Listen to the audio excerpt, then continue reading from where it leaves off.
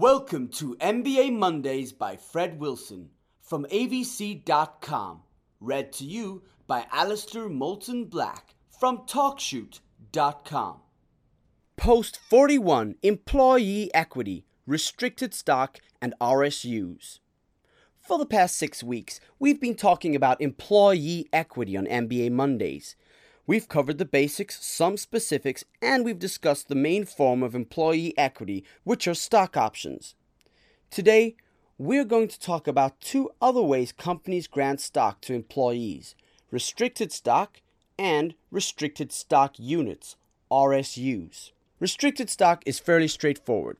The company issues common stock to the employee and puts some restrictions on the stock. The restrictions typically include a vesting schedule and some limits on how the stock can be sold once it is vested. The vesting schedule for restricted stock is typically the same vesting schedule as the company would use for stock options. I am a fan of a 4-year vest with a first-year cliff. The sale restrictions usually include a right of first refusal on sale for the company. That means if you get an offer to buy your vested restricted stock, you need to offer it to the company at that price before you can sell it. There are often other terms associated with restricted stock, but these are the two big ones.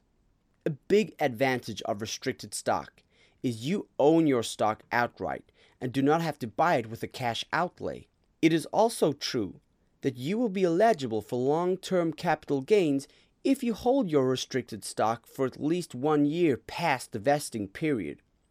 There currently is a significant tax difference between long-term capital gains and ordinary income, so this is a big deal.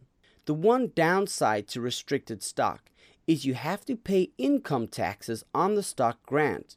The stock grant will be valued at fair market value, which is likely to be the 409A valuation we discussed last week, and you will be taxed on it. Most commonly, you will be taxed upon vesting at the fair market value of the stock at that time. You can make an 83 election, which will accelerate the tax to the time of the grant and thus lock in a possibly lower valuation and lower taxes. But you take significant forfeiture risk if you make an 83B election and then don't vest in all of the stock.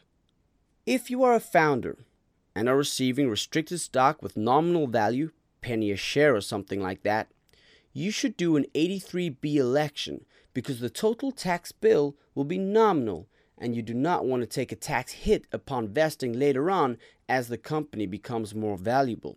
This taxation issue is the reason most companies issue options instead of restricted stock. It is not attractive to most employees to get a big tax bill along with some illiquid stock they cannot sell. The two times restricted stock makes sense are at formation or shortly thereafter, when the value of the granted stock is nominal, and when the recipient has sufficient means to pay the taxes and is willing to accept the trade-off of paying taxes right up front in return for the capital gains treatment upon sale. Recently, some venture-backed companies have begun to issue restricted stock units, RSUs, in an attempt to get the best of the stock options and restricted stock in a single security. This is a relatively new trend, and the jury is still out on RSUs. Currently, I am not aware of a single company in our portfolio that issues RSUs, but I do know of several that may start issuing them shortly. A RSU is a promise to issue restricted stock upon the achievement of a certain vesting schedule. It is not like a stock option, but you do have to exercise it. You simply get the stock like a restricted stock grant, and there is an added twist in some RSU plans that allow the recipient of an RSU to delay the receipt of the stock until the stock is liquid. Combined, these two features may remove all of the tax disadvantages of restricted stock because the employee would not have a taxable event until the vesting schedule is over and possibly until the stock becomes liquid. I say may remove all of the tax disadvantages because I believe the IRS has never tested the tax treatment of RSUs. Therefore, RSUs are an adventure in tax land, as one general counsel in our portfolio would say. I do not believe there is an optimal way to issue employee equity at this time.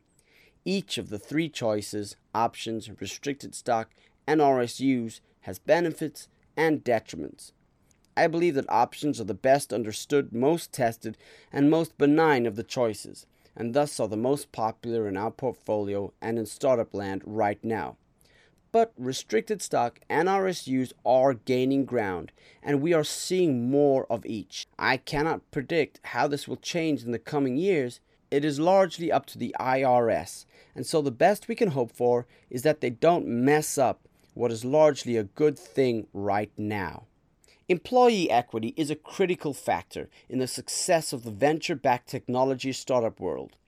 It has created significant wealth for some, and it has created meaningful additional compensation for many others. It aligns interest between the investors, founders, management, and employee base, and it is a very positive influence on this part of the economy.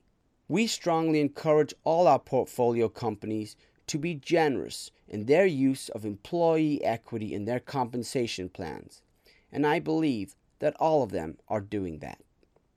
That was Post 41, Employee Equity, Restricted Stock, and RSUs. Thanks for listening to MBA Mondays by Fred Wilson from avc.com. Read to you by Alistair Moulton Black from talkshoot.com.